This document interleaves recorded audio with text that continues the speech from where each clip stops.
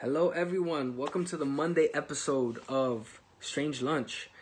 I decided to postpone the release of the second half of my conversation with Key for a very important audio video essay. So, this one I want to talk about, on this episode, I want to talk about code switching. I believe that code switching is a very important topic, especially seeing how now I'm bringing my voice to the public sphere, by uploading videos and really starting to talk about many different things. And like, this is the reason why a lot of people do not do podcasts. You would think that it's because, I don't have resources or anything. This is a scary place to be because you're making yourself public and you need to know your stuff. You need to have answers for when people have questions. You need to learn how to pivot a conversation or open up conversations that then breed more understanding, because the ability to be understood, that's not easy, to communicate in that way. So on my first episode, when I had IG Live, Instagram Live, for those who don't know, pour in viewers of my page, something happened there. Like, I got a little nervous and I cursed, and I was like, listen, I curse. This is what I do.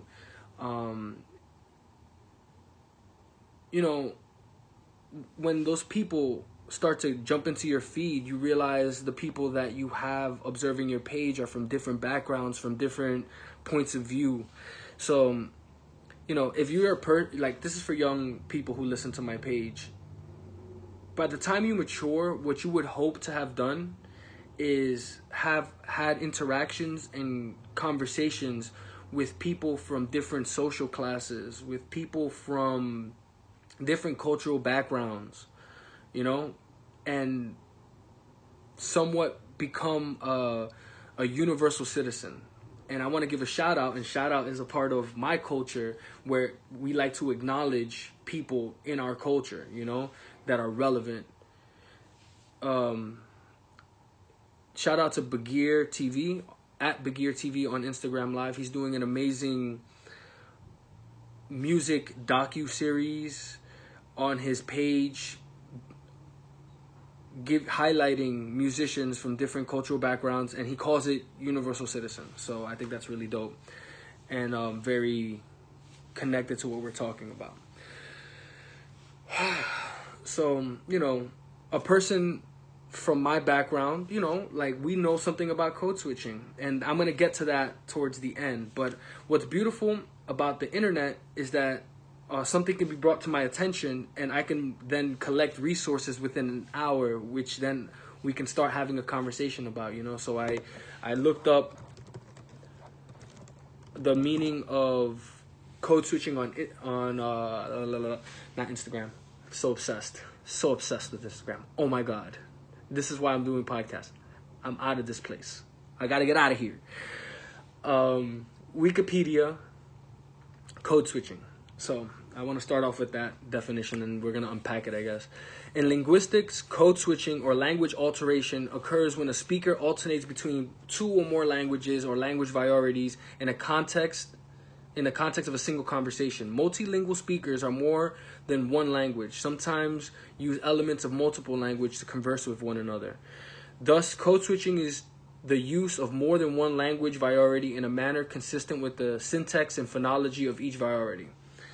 So, that was kind of a word salad, a lot of abstract words, and I think that it fails. I'm sure if you read the whole Wikipedia, you're gonna get the different nuances. But right off the back, I feel like it's only limiting, or the implied message, you would think it's multilingual, like language as in speech, because you're talking about speakers and everything. But I think code switching is a little deeper than that. It has a lot to do with clothing, it has a lot to do with social behaviors, the music you listen to. And I'm going to use that to move over to the next resource that I collected, was a YouTube video that I listened to prior to making this video called The Cost of Code Switching by Chandra Author. So she starts off her video talking about a situation in which she's held at gunpoint for being in a house that looks like it maybe couldn't be her house, but her ability to code switch was able to not justify, but show that it was her place. And what a way to start a speech. First of all, what a great persuasive way of getting somebody's attention, because the whole gunpoint thing, your life is in danger, and then you're saved by your ability to switch cultural languages, and this brings up the issues and the conversation of code switching. She was saved by her ability to convince the person holding the gun, aka 12 police. I'm just kidding. It's like, Jesus Christ. I'm just thinking about like the people who would watch this, because again, code switching.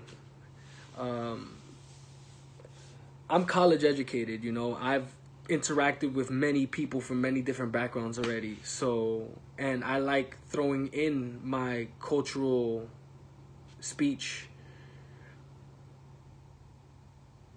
because people should get used to it. And I'm gonna bring that subject at the end. I keep fast forwarding because it's just something I want to say already. But let's take our time. This is a conversation we're gonna take long term, because since it's an issue for me, it's an issue for a lot of the people that I know that observe my page, because we all are very, very similar in background. Not the same. I have people who follow me in Brazil. There's people who observe my page in California but like are Egyptian, and there's just like everybody from different backgrounds. So people in Missouri.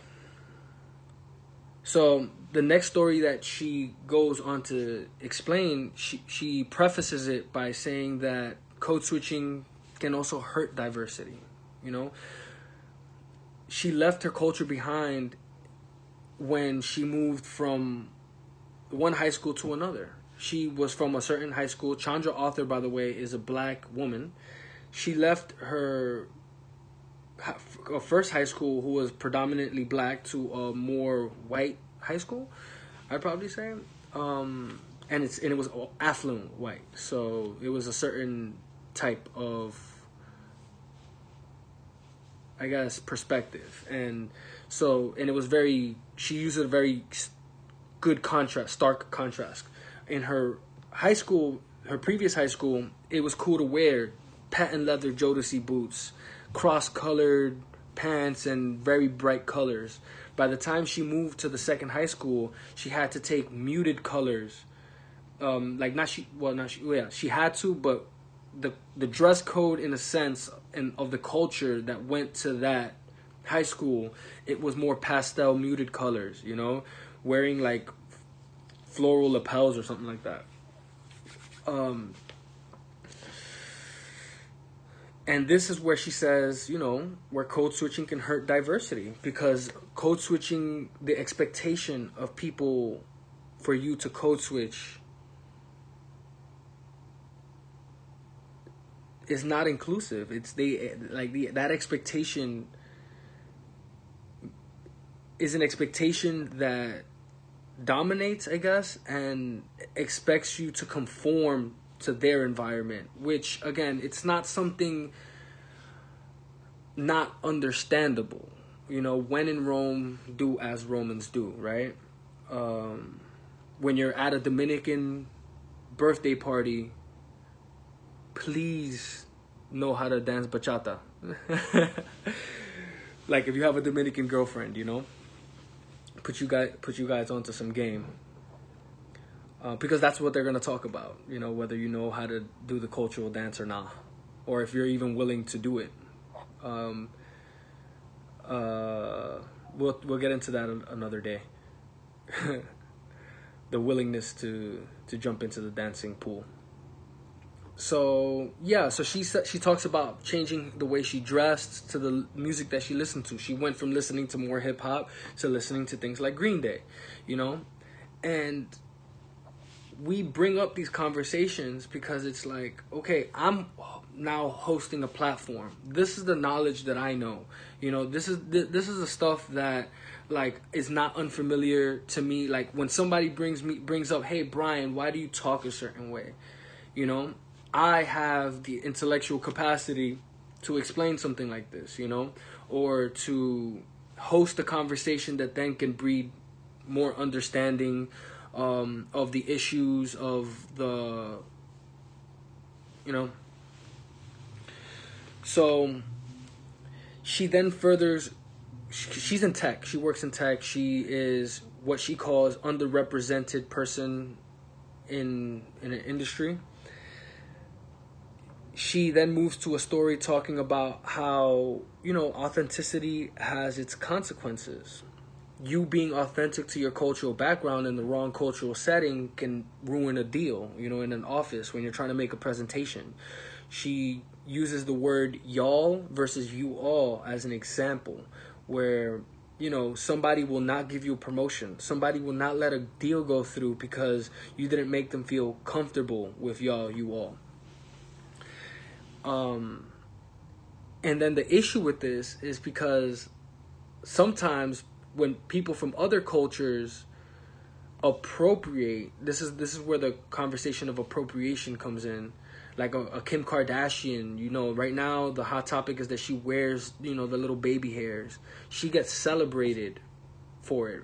I would probably say now more than ever she gets vilified, but for people who do not understand the issue, they celebrate her, you know? They celebrate her, they celebrate the look. Oh, it's the hot new look, you know? And they're able to benefit more from that cultural difference, you know? Which it brings up a conversation where it's like she's technically code switching, you know? She's technically moving into someone else's culture as other people are expected into moving into other people's culture, you know? Maintaining your culture is when it comes to like assimilation, you know, keeping parts of yourself that are connected to your background, your history, you know. You don't want to lose that. People don't want to lose that. And this brings a whole other conversation I want to have with other people, so I'm not going to get too deep into it. Hopefully whoever watches this and participates on my page, hit me up. Send me an essay. I'll read the essay. You know, how you feel about this topic. What can I make better and bring up on a follow-up episode. So, yeah, authenticity has its cost. And I guess that's where I just wanted to bring this negotiation book, you know, when you're negotiating with people and you want something to get done, you know, you want to be able to find rapport and trust. So Never Split the Difference by Chris Voss. But a bunch of negotiation books have similar information. This one is just the most updated version. I think it's the most recent one. So he compiles the best principles for many different negotiation theories, you know, and one of the most important aspects of negotiation is your ability to build trust and rapport in the person that you're negotiating with. You know, people need to feel that we're on the same page, that we're vibing and we are connecting in a certain way. It's very, you know, so I wouldn't say that code switching or the expectation of code switching is an issue when it's an expectation. You know, it's all about leverage. A lot of the time, whoever has the leverage is allowed to have the expectation in a sense, you know. But in an ideal world, which we do not live in an ideal world, in an ideal world, we would have an understanding of the multifaceted aspects of a person of the person across the room from you. You know, this person comes from a different background, but you know, for that to happen, the person from a different background has to show that before we do a deal, we can have trust and rapport. And what trust and rapport mean is, can I do business with you, and can we talk months at a time? Are we still connected? You know, like business is another way of getting married, in a sense, you know. So like if I'm gonna sell you something, and if you're gonna buy something from me, or vice versa, or we're gonna trade, part of it is also building a connection between the two parties involved. You know, so this, like, I don't want to take a side when it comes to this code switching thing. I just want to raise awareness of the issues of it and how it plays out in our lives and how important it is to understand. I think that code switching is the ability to code switch is good. I think that that's what bridges people across cultures, across the globe. So just being able to know something about someone else and taking interest in a thing other than yourself, which is another very important topic on Never Split the Difference, where, you know, when you're doing a deal with someone, or when you're in negotiation, hostage negotiations, you know, you cannot make it this about yourself. You know, you have to show the ability to be empathetic and see the other side, you know. And again, all based on leverage, based on what people want, you know. And that's where that's where good business is done, you know. A bad deal, no deal is better than a bad deal. So, you know, the ability to code switch and be, what he says, tactically empathetic is good. So I think that covers that part, where code switching is a mode of survival.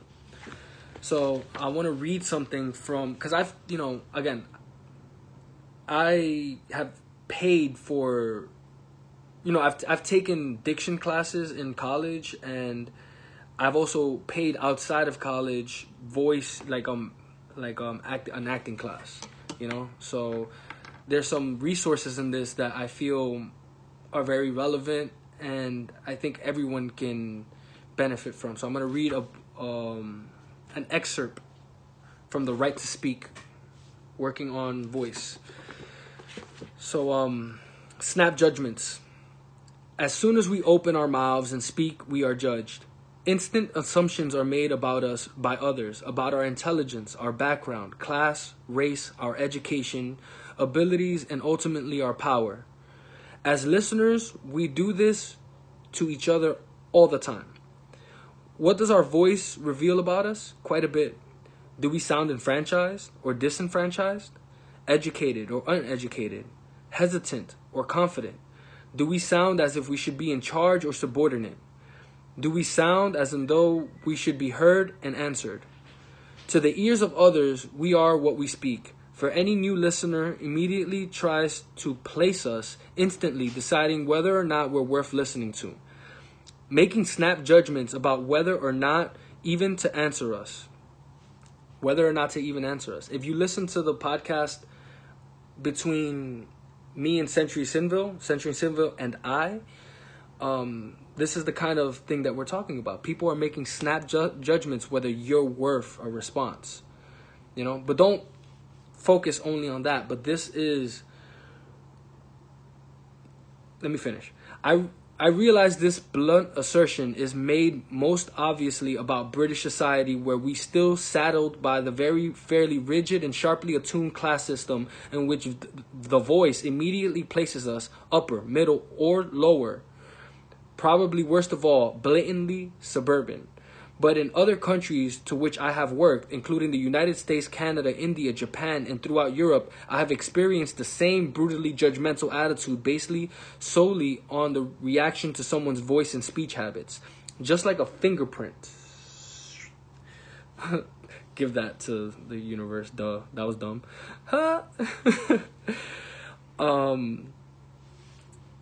Just like a fingerprint, a voice print is almost infallible form of identification. Our voice marks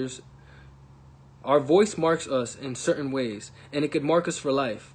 Whether I work in American South, for instance, I get telephone calls from businessmen and women who want to sound more northern and not so rural. They believe that they will earn more respect with a quick change of vocal identity. One of my students in Texas with a particularly heavy and noticeable regional accent was repeatedly mocked and mimicked by his classmates whenever he spoke. He believed he was stupid and took the role of the class clown. While I challenged him about this, he said, "But I come from Birmingham and Alabama, and anyone who talks the way I do has got to be stupid." A voice teacher in India I once worked with confided how she had to stop her southern Tamil dialect from seeping into her daily speech when speaking the more acceptable Hindi dialect. "I won't be respected," she said. "If I hear that sound, I won't be respected if they hear that sound." A famous Japanese film actor lamented to me once that his father's voice betrayed him a lowly status. I shall never forget the uproar at a Canadian voice conference I attended in French-speaking Montreal when a Parisian voice coach bluntly asserted that no Canadian actor could speak the plays of Racan and Molière because they sounded too coarse. So we are instantly known to others by our voice and dialect, and we are actually censored from having the right to speak certain things. You may not believe it is true, but there is such a thing as vocal imperialism. It seems to me particularly demeaning and criminal, for instance, to tell anyone that their mother sound or accent is not good enough to speak the great text. I think that it's commonly agreed nowadays that Shakespeare's actors spoke in a variety of regional accents, many of them rough and broad, and not the least bit elegant. So why is it that so many American actors, for example, in this day and age still mimic the so-called British voice and accent when they speak Shakespearean verse and prose? It only results in alienating both actor and audience further from the marvels of Shakespeare's text. Solid American accents, good British regional ones, are every bit as expressive as the refined ones who try to impose on any classical text. And the former to work extremely well with the text that is given right in the return to its essential roots. So I think that's a good place to stop. So as we can see in this book, The Right to Speak, it's not, and I think this was very important for me to share, because it shows that it's not solely an issue in America in the way that America has it. This happens whenever we're dealing with people, period. We make assumptions on each other based on the way we speak. We make assumptions on the way we dress. And we are constantly sizing each other up to see whether we are higher class than them or what class they're part of, you know? And bridging that gap is the overall goal in all your interactions, you know? And I would probably say don't take the narrative too harshly. But so I think that's most of what I wanted to speak about when it comes to code switching. I don't have the book Borderlands with me, but I'm going to put it up on the video just to show as an example. So in this, I wish I could quote it. Let me see if I could find it. Just real quick. Borderland quotes on code switching. Borderland. So, in the book Borderland is a queer, feminist, woman of color, Gloria E. Asdola. I don't know how to say her name. I'm so sorry. So she's from Mexico. She's queer, she's a woman, and she speaks about, you know, being on the border, not being here, not being there. You know, there's this thing in California called Chicano culture. You know, Chicano is like, I'm not in touch with my roots deep enough to be fully accepted by one group, and I'm not fully assimilated with the culture that I'm in, so I'm not really part of that group either, you know. And it's a really difficult place to exist in, but more and more of us find ourselves in this place.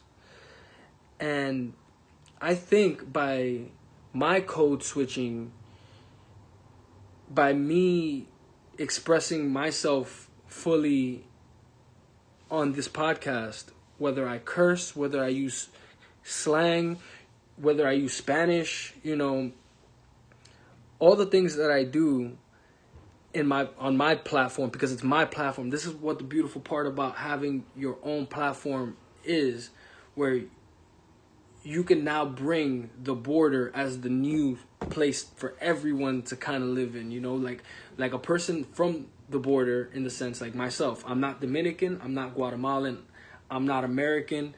I mean, I am American. When I say American, I mean I'm American in the sense that I am the immigrant story in America. Like that's me. Where it's like the ideal American identity is not white. It's not anybody. It's everybody. In the sense I live in the world of that ideal of just mixed ideas. I'm a human being who listens to every part of music, but the problem is, like, living truly in that border, it feels as if though I don't know anything deep enough to be part of any one culture, so I have to create my own, and hence why I'm so hell-bent on having my own platform. Let me see if I can just quote her. I'm just going to quote anything because this book is seriously amazing. I'm going to talk about it some more another time. Why am I compelled to write? Because the world I create in the writing compensates for what the real world does not give me.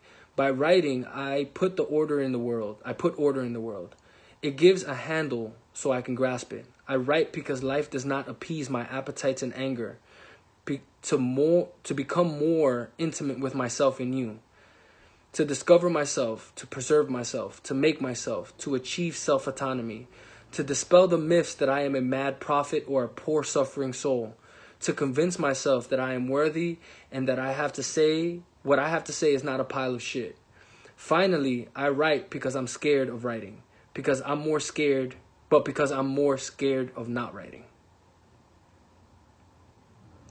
So, I guess that resonates with what I was saying about why I create my platform, and I feel that that's why her writing is so important. And when I read Borderlands, it just and I take this code switching very seriously. So when it got brought up to me, I got inflamed. But what's beautiful is that I have a place to go run to and expand the conversation and make it important. So in Borderlands, she writes in 3 languages, like 4 if you count poetry. So she writes like an essay.